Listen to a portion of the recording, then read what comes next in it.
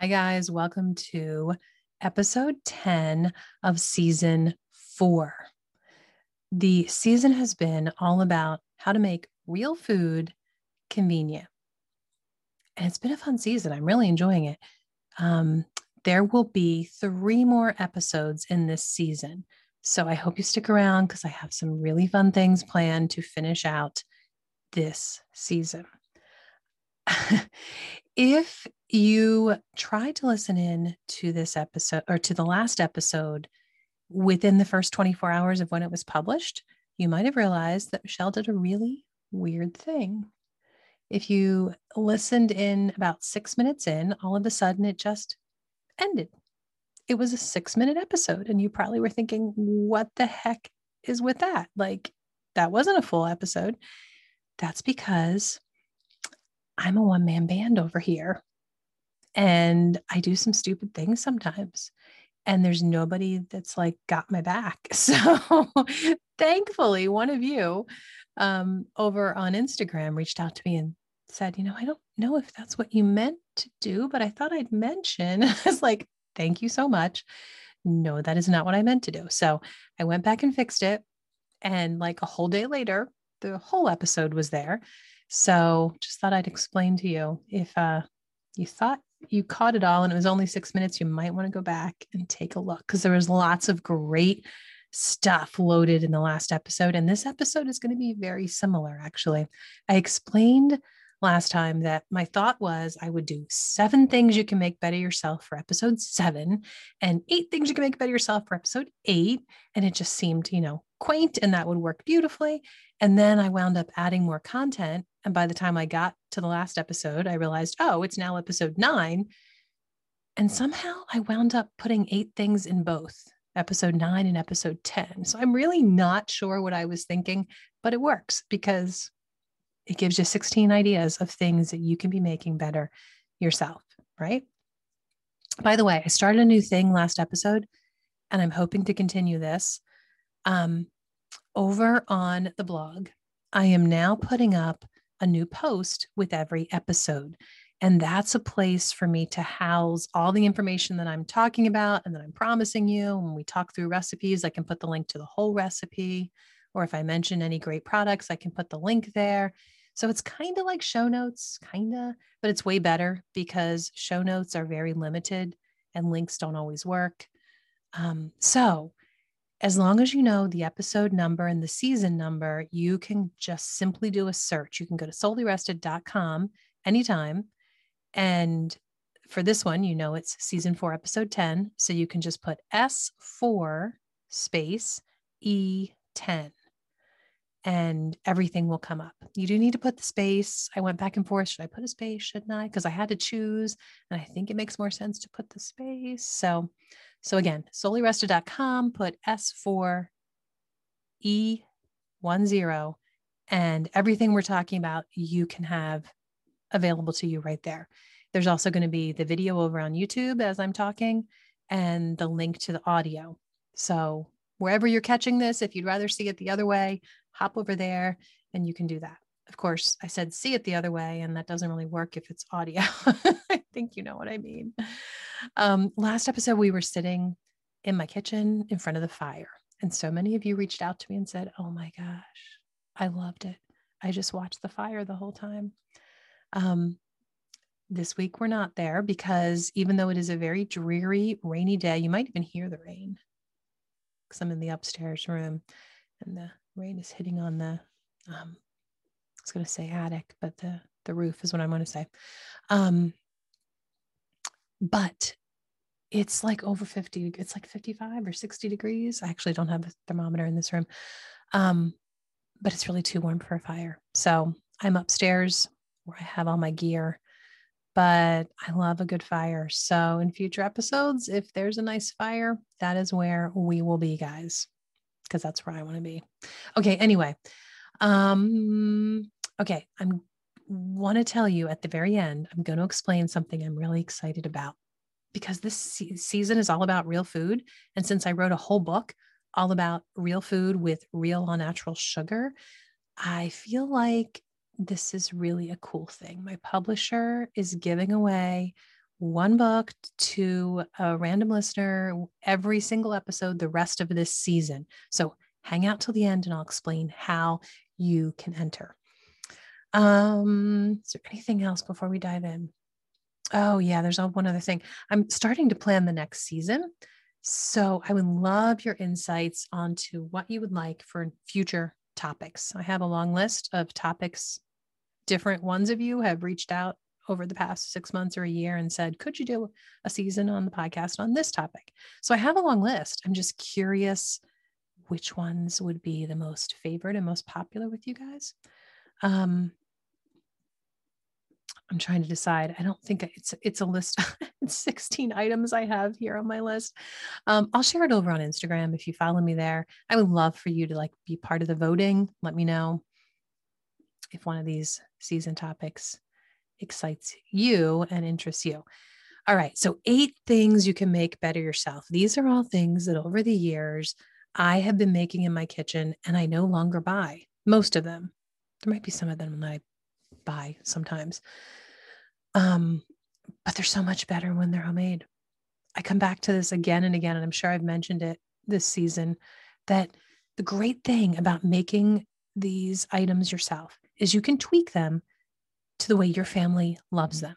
Maybe you guys don't have picky eaters. Maybe you don't have a husband who's really finicky about certain things like I do. So maybe this doesn't matter to you. But to me, it really matters because I can really hone in until something is the way everybody in the family likes it. And that makes me happy. We are now an empty nest. So, except for when the girls come home for the day or a weekend or something, it's now just Bill and I. So, it's even more important that my most picky eater, which is Bill, I can make these things so he likes it. Taco seasoning is the first on my list.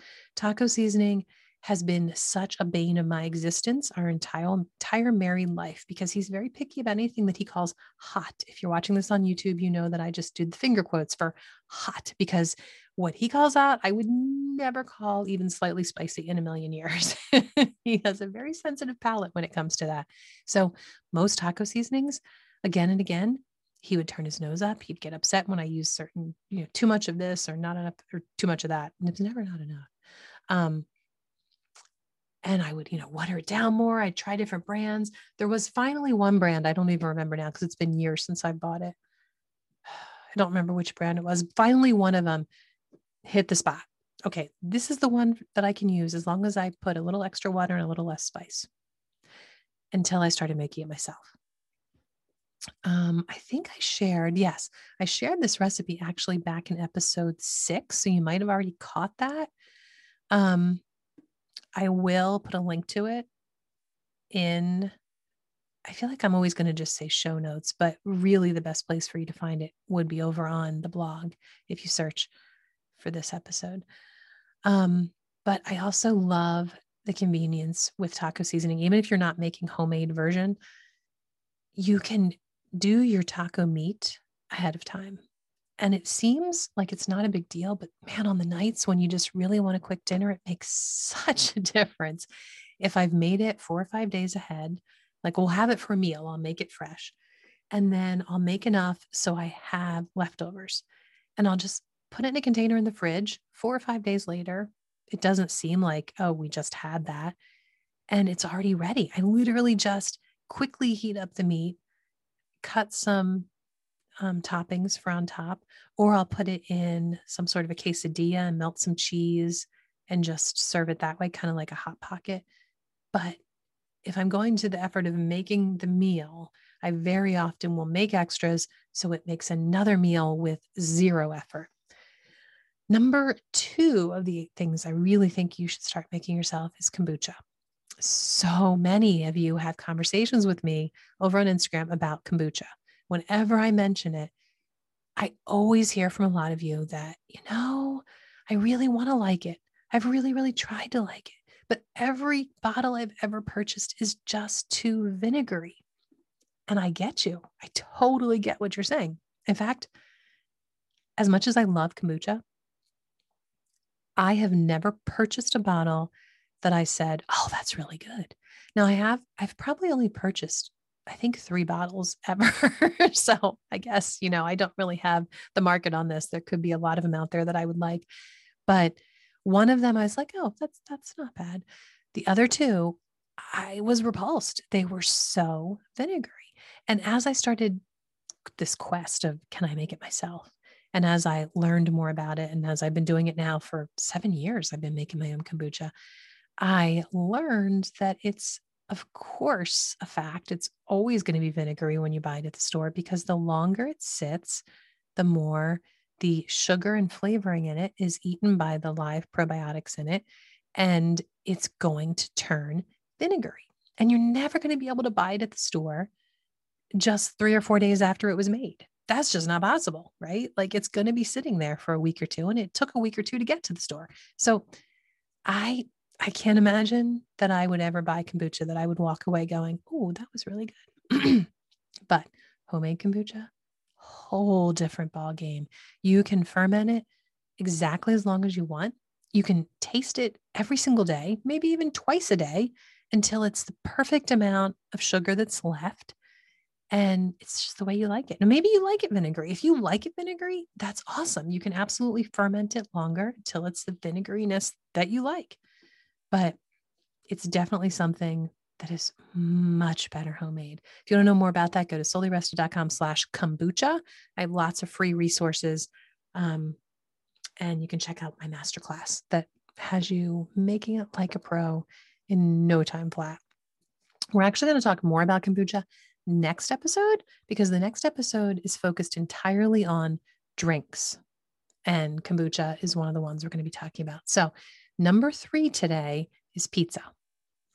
We are a pizza family, even more so now that we're an empty nest, because Bill and I, of all of us, loved pizza the most, I think, even more than all the girls. So we probably could eat pizza 4 or 5 days a week and be perfectly happy with that. We don't, but we could be. And for some reason, it doesn't have the problem that a lot of people I know right away are thinking, oh, I'd be constipated if I was eating pizza 5 times a week. Doesn't have that impact on us. We can eat a lot of pizza. But typically it's once a week. Typically it's Friday night that I'm making pizza.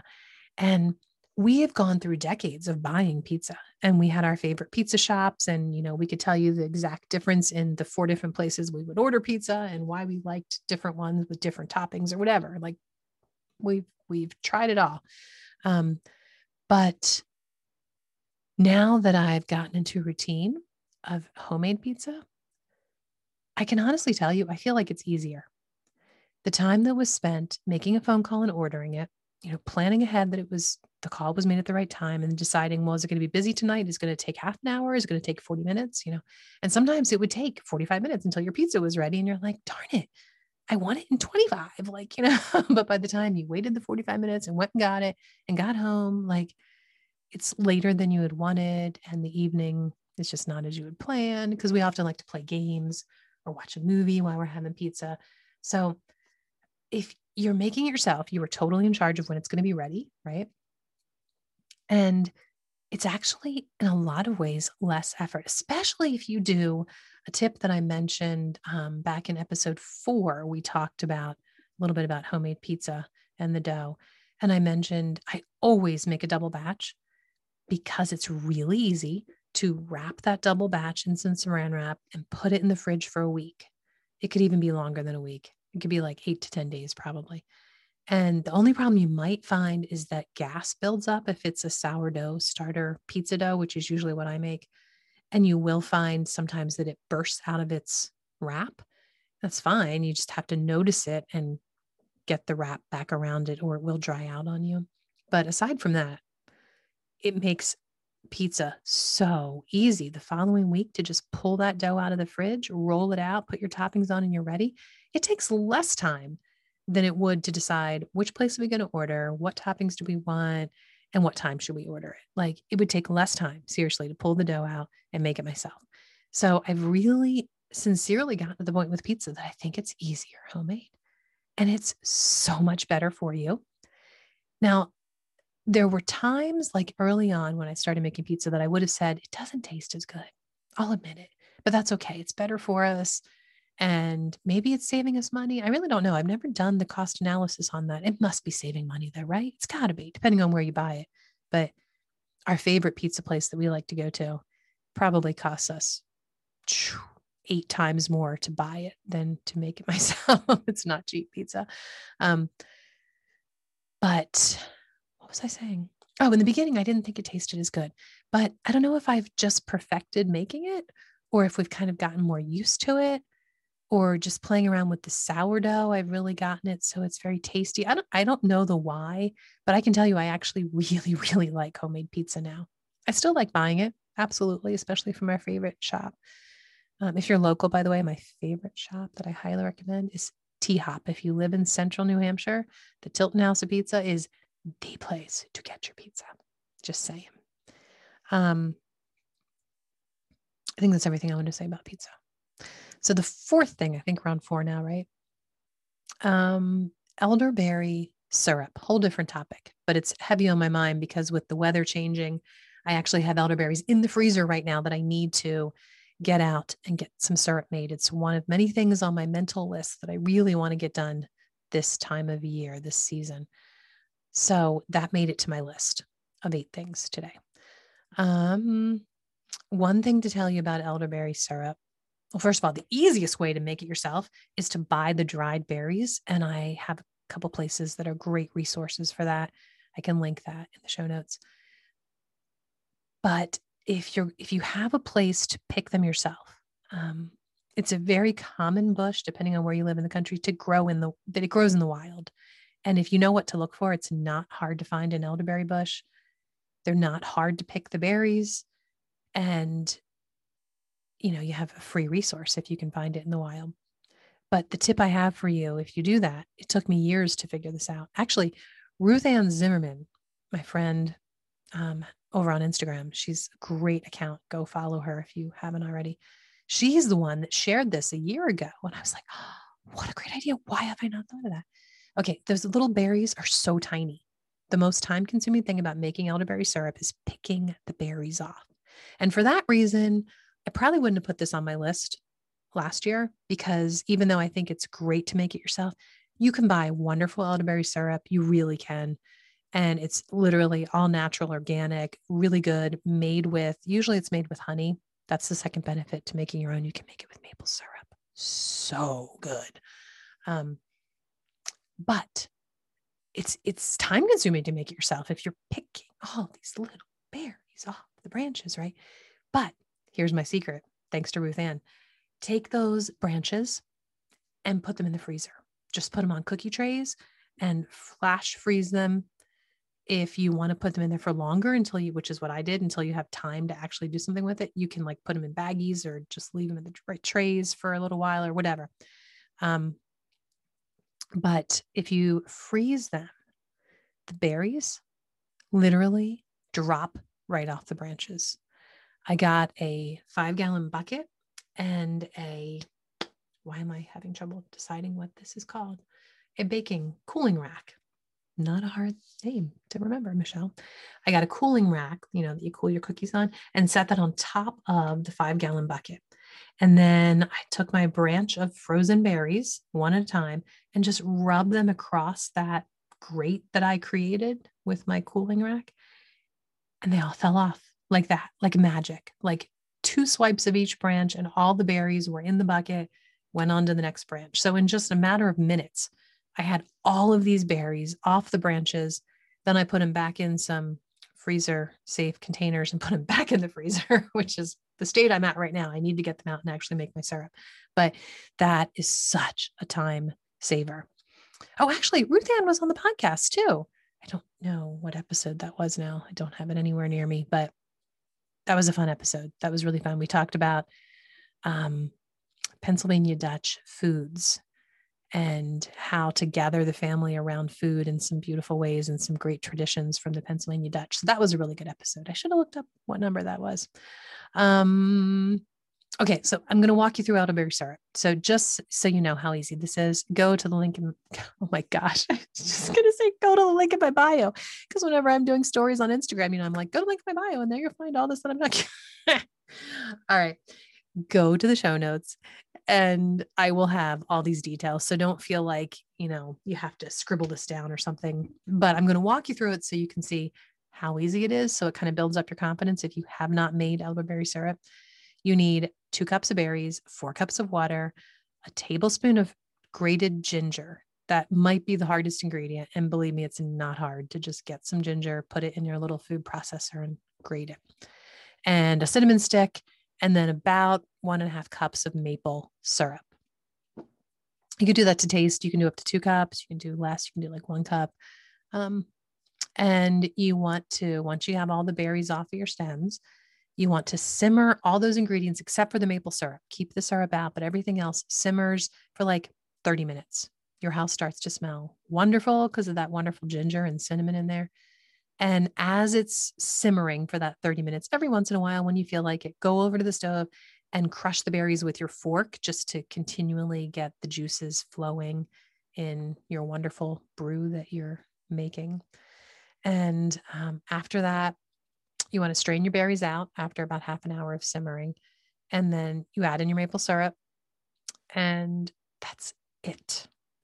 It's that easy. And your house smells wonderful. And if you want to can it, you can just put them in mason jars, put your canning lids on, and water bath can them for 10 minutes.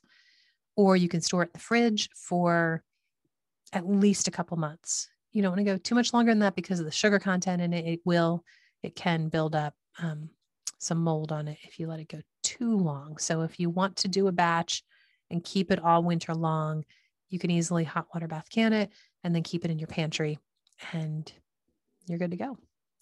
What about if you're going, well, what do I do with it? Do I just take a teaspoon every day? You can. That's what a lot of people do, but you can do so many more fun things with it. It's so delicious, and incorporate it in your diet every day and really enjoy it. You can, I have a list here. Let's see, pour it over ice cream. That is a good choice. Add it to your tea. Of course, I do that. I add it to my hot tea, but I also add it to iced tea. You could use it in any iced tea, but my favorite, what is it called? I wrote it down because I wanted to get the name right. Let me look here. I know I wrote it down. I'm sure I did. I thought I did. Well, yeah, now I can't find it. I think it's called Sweet Tulsi. Okay, I'm going to have to link it in the show notes. But this one particular tea is out of the world delicious if you sweeten it with elderberry syrup. Wish I knew what it was called. Okay. Other things that you could do with it, you can make ice cubes out of it. I love doing this. You literally make your ice cube full of elderberry syrup. It's an elderberry syrup ice cube. And then you use that in the summertime in whatever drink you're pouring. Just put 1 elderberry syrup ice cube. It makes your drink extra special. It literally feels like you're treating yourself and you're giving yourself this really good for you antibiotics and really good stuff. Did I say antibiotics? I meant probiotics. You know what I meant. You can include it in your smoothies. Just put a teaspoon, maybe a tablespoon worth of elderberry syrup in any smoothie. It would be delicious. And add it to your breakfast table. You can pour it over your oatmeal, over your pancakes, whatever you're having for breakfast. It's good to add a little elderberry syrup. You can mix it in with your salad dressing. We're going to get to an actual salad dressing recipe later on this episode, but I can tell you it's good in salad dressings. And it just makes, if you like a sweet salad dressing, which the one I'm sharing later is not, but sweet salad dressings are really good, especially on certain salads or in the summer. And an elderberry base one, delicious. And we already mentioned kombucha. You can use it to flavor your kombucha. It's such a good kombucha. I think I use about 1 tablespoon, maybe a little more, for a half-gallon jar of kombucha. Oh, here it is. See, I just had to scroll down on my notes. It is not Tulsi. It's Island Breeze. Island Breeze tea. Add a cup of elderberry syrup to 7 cups of Island Breeze tea. It's a delicious loose leaf tea that I'll link to. And it is so good. If you use the code Solely Rested, you get 10% off of either your Island Breeze tea or whatever ones suit your fancy I will leave the link in the show notes. Okay, so we're halfway through our list. Let's stop for a minute and let me tell you about our sponsor. I've been mentioning True Leaf to you the past few episodes, and I've been telling you about my cover crops. So let me give you the next step of my cover crop story. I had to take everything out of the garden, and I thought about leaving some of the plants. I had like maybe 2 or 3 tomato or cherry tomato plants that looked somewhat okay still. They were bearing a few cherry tomatoes. And I had a trellis of cherry tomatoes that I thought, okay, I'm going to leave those and I'm going to plant the cover crops around them. But then I realized for a couple of days, I had this plan. And then I started really looking and noticing that these plants really were not producing anymore because it was later in the summer. And because of my soil deficiency problems, I had problems with everything in the garden this year. And that's why I'm doing these cover crops. They are really going to settle out the good and the bad nutrients in my soil and really give me a much better soil next summer. So I was realizing, you know what if I leave these here, what am I going to get? A small bowl full of tomatoes over the next, I don't know, 2 weeks. That's going to be it. Like that's the most I'm going to get. And honestly, at the end of the summer, the tomatoes aren't as good. They're kind of shriveled up. They're just they don't ripen as quickly. So I realized, you know what? It is better for my garden for me to get these cover crops in and let them get started at working than to just get part of them in and deal with walking around these other plants while I'm planting the cover crops. So I convinced myself. It took me like a few days, and it was hard to convince myself because I'm just weird like that. I feel like I'm wasting something if I'm losing out on a few tomatoes. But no, Michelle, it's not wasting. It's a good thing to get these cover crops in. So I took everything out. I planted half of the area, and then I gave myself these days to work through this, took the rest of the stuff out and planted the rest of the garden. And it was really easy. I was actually surprised at how quickly I was able to get these cover crops in. And it helped that it was supposed to rain. Both times that I planted the 2 halves in the garden, there was rain coming. In fact, the first time I literally finished it in the rain and was all wet.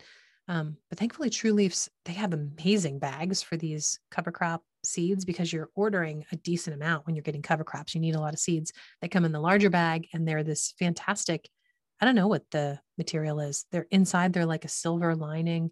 They're really heavy material. It doesn't matter if it gets wet, is what I'm trying to say, which worked out really well because I was literally planting in the rain. But so over the course of like 5 or 6 days, I got all the cover crops in. If I hadn't have held out on those silly plants that weren't producing much, I would have gotten everything in. Probably it would have been 2 days. So anyway, they're doing great. They're growing really well. The garden actually, it looks so pretty. It makes me so happy this time of year to see beautiful new growth. It's like, I wasn't surprised. I am surprised. I wasn't expecting how happy I would be seeing the cover crops doing so well this time of year, because here in New England, this time of year, you don't grow things, guys. Nothing grows. But these are doing really well. So the imbalance of the nutrients in my soil is going to be fixed. By the way, one thing I thought I didn't need cover crops for was because I used to think, oh, okay, well, who cares if there's a surplus of one of the 3 main ingredients in my soil? Like they're all good stuff. It's all good for my soil, right? But too much of what I had, too much phosphorus, is a really bad thing. It can literally destroy your plants because it disenables, makes your plants unable to take up the rest of the nutrients in the soil. It makes the roots not function on your plants. So this summer I was using foliar spray to get nutrients into my plants. Otherwise, my plants would have not produced anything this year. But the foliar spray on the leaves was getting the nutrients in because through the roots, they couldn't take any nutrients because the phosphorus was in such overdrive in my soil. It was destroying the roots and not enabling them to do that. So that's a little bit. Catch the rest of, not the whole rest of the story, but catch some more of the story in the next episode and go to solarrested.com/seeds to take advantage of an amazing offer from True Leaf. It's a very limited time. It's just another like 2 weeks, guys. So definitely head over there, check it out. It is not too late to buy cover crops, depending on where you live. If you live down south, you can still get your cover crops in. Otherwise, they have amazing offers. Right now, they have this incredible deal on culinary herbs. It's a 10 pack. It's crazy reduced price. And you can also use my special code and take an additional $10 off. Go check it out, soullyrested.com/seeds. Okay, back to our list. The fifth thing on our list is everything seasoning. Until a few years ago, I didn't even know what this was. And I know I'm totally uncool and totally out of it because duh, Michelle, who doesn't know what everything seasoning is? Like I knew everything seasoning bagels, like, because everything bagels are very popular with our family. But I didn't know you could just buy everything seasoning. I don't know.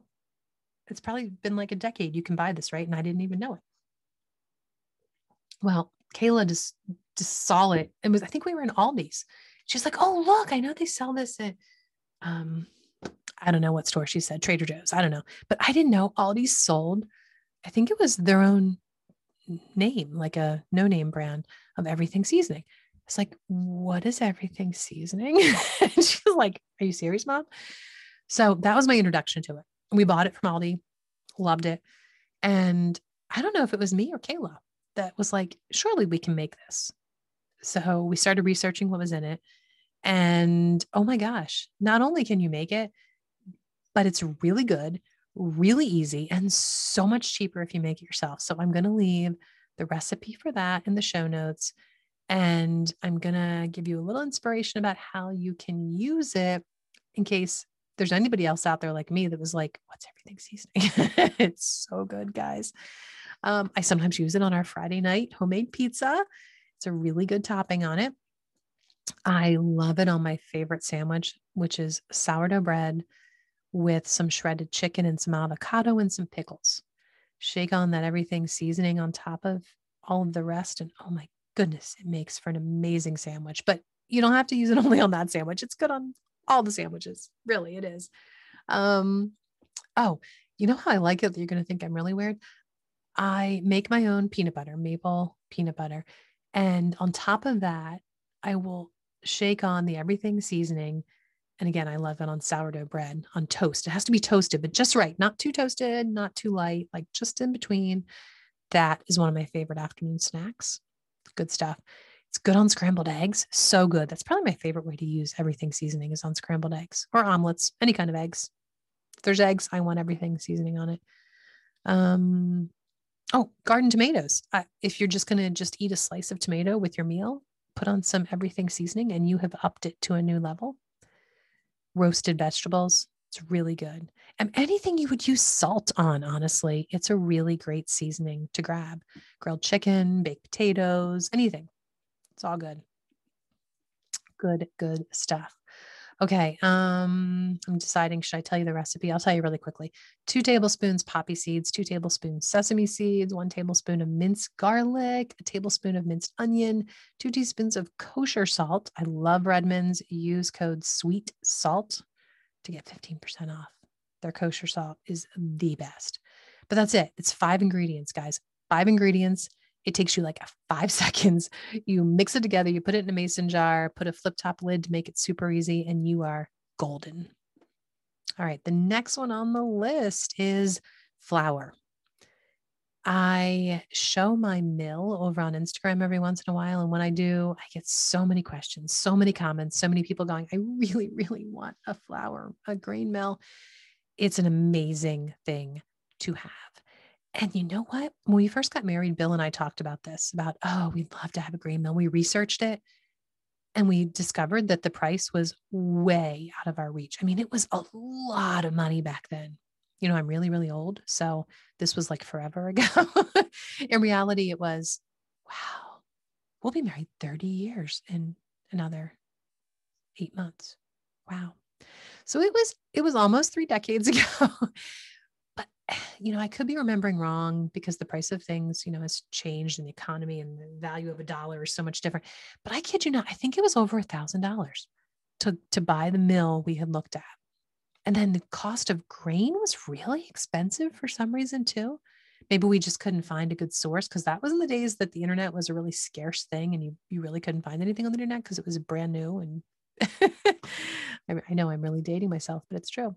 So I don't know if we just didn't have access to the right places and the right sources, but it was way out of our reach. But now today, the mills are very affordable. And I have two different mills. I love them both. So what I thought I would do this episode, instead of going in and I could talk on and on about fresh flour, instead, I thought I'd help you understand how these two different mills can make it convenient to have fresh flour. My one mill is, I'm forgetting what they're actually called. The one is the Harvest Mill. The other one's called the Classic. Okay. I have a YouTube video about this very topic, comparing the two of them. I'll link that in the show notes. But the Classic basically is really convenient for making a large amount at once if you're going to be doing a lot of baking, or you're a person who wants to grind all your flour at once and have it available all week long. The Classic Mill is for you. It makes fresh flour extra convenient in that way. The Harvest Mill is convenient in a whole different way, and it's my personal favorite. The Classic Mill is Kayla's favorite. She is my companion in the kitchen when she was living at home. She's my daughter, who is the baker extraordinaire. She is the one behind at least half of the recipes in Sweet Maple. She's amazing, and she loved the Classic Mill. I prefer the Harvest Mill because I love that it gives you flour on demand. I've gotten to the point that I know pretty much exactly how many, just by eyeing it, how much wheat germ, wheat berries to put in to get the right amount of flour out. And I can make exactly the amount of flour that I want for whatever it is I'm doing, whether I'm feeding my sourdough, whether I'm making my sourdough pizza, whether I'm making bread, whether I'm using it to make gravy. I can make just the right amount. I have immediately fresh flour, which is so good for you, so full of nutrients, and I use it instantly.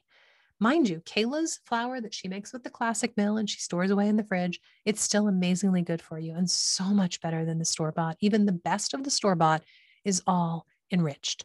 The nutrients are added back in. But fresh flour, all the nutrients are there, and they're all just created because you have just ground it. You've just crushed up the endosperm and the germ of the berry, and the nutrients are instantly available to you. So Kayla's flour is not as nutritious as mine because mine was just made and is used instantly. It actually is even more nutritious. So I love it for that reason. But both of them are such great mills. They make amazing flour. They really do make fresh flour possible for everybody and convenient. So, all right, two more things on my list. Granola. I shared the recipe for granola back in episode 4, and I'll put it in the show notes. But let me just tell you, I love making my own granola. I really, really do, because lots of reasons why. Because it's new every time. I can totally experiment, play around with what I'm putting in it, and make it something different every single time if I want to. Or, I do have my recipes that I've written down that I can go very specifically to make it exactly the same way each time, so it is exactly what I want. And I also love it because if you're making yourself, you can kind of just toss in what you have. And it's a great way to use up dried fruit. If I have a bunch of dried fruit on hand, whether I've made it in my dehydrator or I've purchased it, I do both. You might look at it and go, oh, that's getting a little dried up. It really needs to be used. Or you might open the jar and realize, oh, the smell isn't as vibrant as it usually is. That tells me it's getting a little older. I should be using it. So it's a great way to use that fruit, to use it in your granola. It's also great to use in oatmeal, in your homemade instant oatmeal. But it's just so good. I love it on yogurt is my main way I love to eat granola. But I also really enjoy it just with cold milk instead of, cereal, to have some granola and milk in my bowl for breakfast. And the final thing on my list today is salad dressing. I actually have a story for you behind this. We had only lived here for a very short time. We had moved from suburbia, where we were in the heart of busyness, and I actually loved it. Looking back, I can't imagine loving it. I would go insane living in such a busy place today, because my soul has really rested, gotten quiet, and I really like living rurally now. But when we first moved here, I struggled with living rurally, and I struggled with mainly food was my biggest issue, that I couldn't just run out, hop in the car, and have 5 different drugstores or 3 different grocery stores within literally 2 miles. Like no matter which way I was going, I could hit a drugstore, hit a grocery store, could even get to the farmer's market in like 3 miles, and I could grab whatever it was I needed. So I was doing that often. Looking back, I realize, oh, I thought I was so convenient, but I was wasting so much time. Like I could have been using my time so much better if I was more organized, because I had to be more organized because I couldn't just run out and get one ingredient that I was missing. Or if I got more creative and I knew more about, I can make this myself. I don't have to go out and buy it. I can make it. Like looking back, it's just funny how things are different now. But so I was struggling with the living rurally thing. In fact, have you ever watched Who Bought a Zoo? We Bought a Zoo? Is that what it's called? We Bought a Zoo with Matt Damon. There's a spot in the movie where he's telling the kids, look, do you really need, what is it? Is it milk? Butter? I think it's butter. Whatever it is, he's telling the kids, let's think about this, guys. Do we really, really need it? Because it is a long drive to town, because they just moved to the country again. Here's my air quotes if you're not watching on YouTube. They just moved to the country. And he says, I mean, it's a half an hour round trip, guys. And we had lived here like half an hour, listen to me, half a year when we watched this. And all of us, we had lived here just long enough that, number one, we totally understood what Matt Damon's character was saying. Like half an hour round trip is crazy to go to the grocery store. But number two, we had lived here long enough that we also knew, like, you need to adjust, you need to get used to it. And believe it or not, 15 minutes to the store is not a long drive. So we all just cracked up at that line in the movie the first time we heard it. And we still all get a laugh from it when we rewatch it. So what was my point? Okay. Back to the salad dressing. Kayla and I were making, I think we were using it for marinade, for like marinated chicken, I think. It wasn't just for the salad, because I would have just dealt with whatever salad dressing we had, but I needed Italian salad dressing. And I remember I spent a good 5-10 minutes, like with anger, scouring through the pantry 5 times, looking in the back hall 3 times, looking in this box that I kept extra foods another 3 times, and back and forth, and just stomping and mad that I couldn't believe it. I wanted to make this recipe, and daggone, I was going to have to drive half an hour one way to go get this Italian dressing that I needed. It was just ridiculous. You know, I still remember, I'm sure you can hear it in my voice. I remember the anxiety I caused myself and the anger that was building up inside me over salad dressing. Like, what? Oh, it was really a hot button topic for me at the time. Like, there were things about living here that I absolutely loved, but that was something I was really struggling with, which maybe in the end, that's part of the reason that I became more self-sufficient with our food, and I became more interested in real food, and I became more interested in what I could make, because of this very topic that got me so upset in the beginning. In the end, it was really a blessing. I really haven't thought about that much. Okay. So after 10 minutes of this, and I'm embarrassed to tell you, I'm laughing, but I'm also embarrassed to tell you how upset I got over this salad dressing. And Kayla's like, you know what, Mom? I'm pretty sure I've seen some bloggers share recipes for Italian salad dressing. I'm pretty sure if we spent 5 minutes Googling this, I bet you we can make it. And that was the first time in my life, I'm not kidding, in my life, that there was a staple that I had always bought from the grocery store that I was told I could make. I'm like, really, Kayla? I instantly apologized to her, because instantly, like, she brought me down to earth, and I was like, oh my gosh, I can't believe, first of all, I got so upset about this. I'm sorry. But second of all, let's start looking this up. Seriously? We can make Italian salad dressing? I don't know. I got to laugh, because otherwise I want to cry that I was a different person then when it comes to food. Okay. So here's the ingredients that I love to make our own Italian salad dressing. 1.5 cups of vegetable oil, a half a cup of apple cider vinegar, a quarter cup of water, 4 cloves of minced garlic, 4 teaspoons of sugar, 3 teaspoons of salt, half a teaspoon of pepper, and 2 teaspoons of grated, this recipe calls for grated Parmesan cheese. I wrote this years ago. I now would substitute nutritional yeast instead of the Parmesan cheese, but you can use Parmesan cheese too. You just combine the ingredients, you stir it well, or you can just put it right in your jar and shake it really well. And that's it. That's it. The hardest part of this recipe is mincing the garlic. Seriously, that's it. Everything else you just combine, shake it up, and you have your salad dressing. And then when you go to pour it on your salad or use it for your marinades, you will have to shake it really well. It does separate, but you know what? So does any dressing like that you buy at the store, right? Any vinaigrette-based dressing. So I'm feeling a little tired now from all the laughing at myself. Okay, so I promised you at the beginning, I would tell you about a fun giveaway. I am excited because it is the time of year that all hearts and minds turn to the favorite fall flavor known to man, and that is maple, right? Okay, there's a lot of other good fall flavors, but maple, man, guys, it's my favorite. It is the best. So my book, Sweet Maple, is not only an instruction guide for backyard sugar makers who can learn how to tap just one tree or hundreds. It'll walk you through the steps. It'll help you understand if you have a tree that's tappable. There are actually 30 trees that you can access to make syrup, and at least one of them grow in every single state in our country. So you might be able to make syrup and you didn't even know it.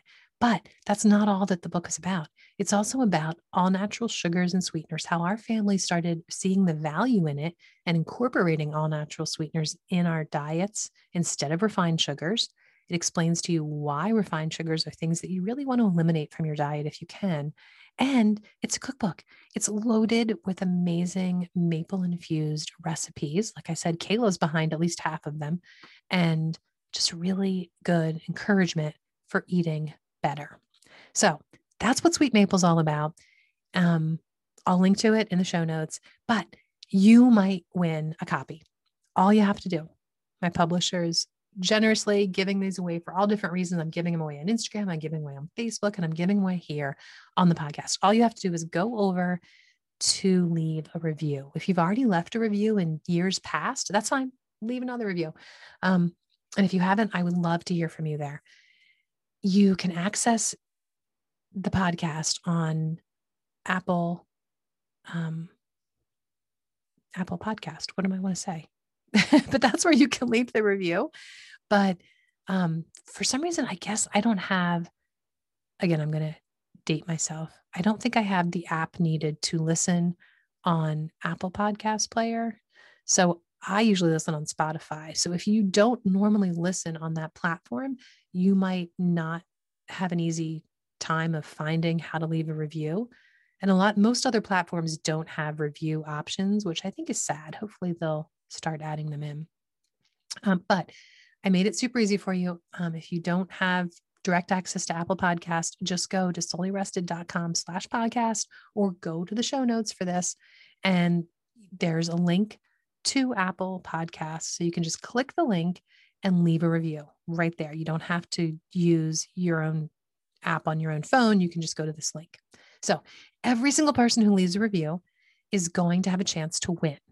And every episode, starting with this one, for the rest of this season, we're going to be giving away a copy of Sweet Maple. So please go leave a review. And I hope that you win a copy of this book that hopefully will inspire you to add more natural goodness to your family's kitchen.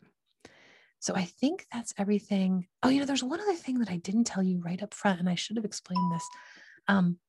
I, on Instagram last weekend, shared about something that I was terrified to share about because it was a huge obstacle for me to get to this point.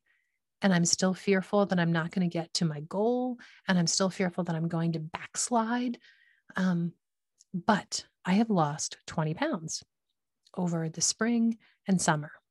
Now that it's fall, I have issues I'm struggling with about how I'm going to continue to exercise, how I'm going to keep eating as well as I did all summer. So I started to get kind of nervous that, am I going to be able to keep the weight off? Am I going to be able to reach my actual goal? And I just, on a whim one day on Instagram, just put it out there. Like, I just thought, now or never, push record, share this as a reel, do it. So I got it out there, just explaining, this is what I accomplished. This is, kind of what I did. And I'm excited, but I'm kind of scared. And would you guys like to know more about how I did this? Well, I was shocked by your response. I'm like overwhelmed. So many, not only comments on my reel, but private messages. Like, you guys flooded my inbox. And I realized this was a topic that a lot of people struggle with: weight loss and eating better, making sure you're exercising well. So I said, this is what I'm getting at. I'm sorry, guys. I like tell you this long story before I get to my point. What I'm getting at is, I said in that reel, in the last episode on the podcast, I'm going to give you the whole behind the scenes details. I'm going to share with you what my goal was, how far I've gone, how I've reached it, what I've done, what inspired me, how I failed, etc. I'm going to share it all as the final episode of season 4.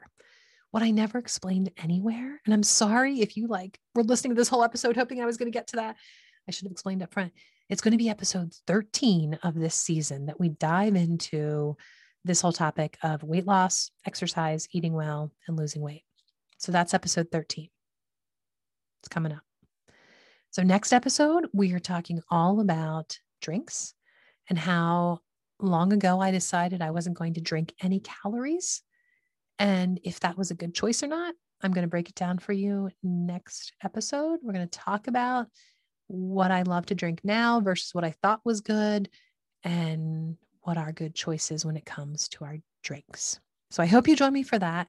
And until then, remember that it's not always easy living this life where you're trying to be a little more simple with your choices and more simple living. It's not easy, but it's a very good life.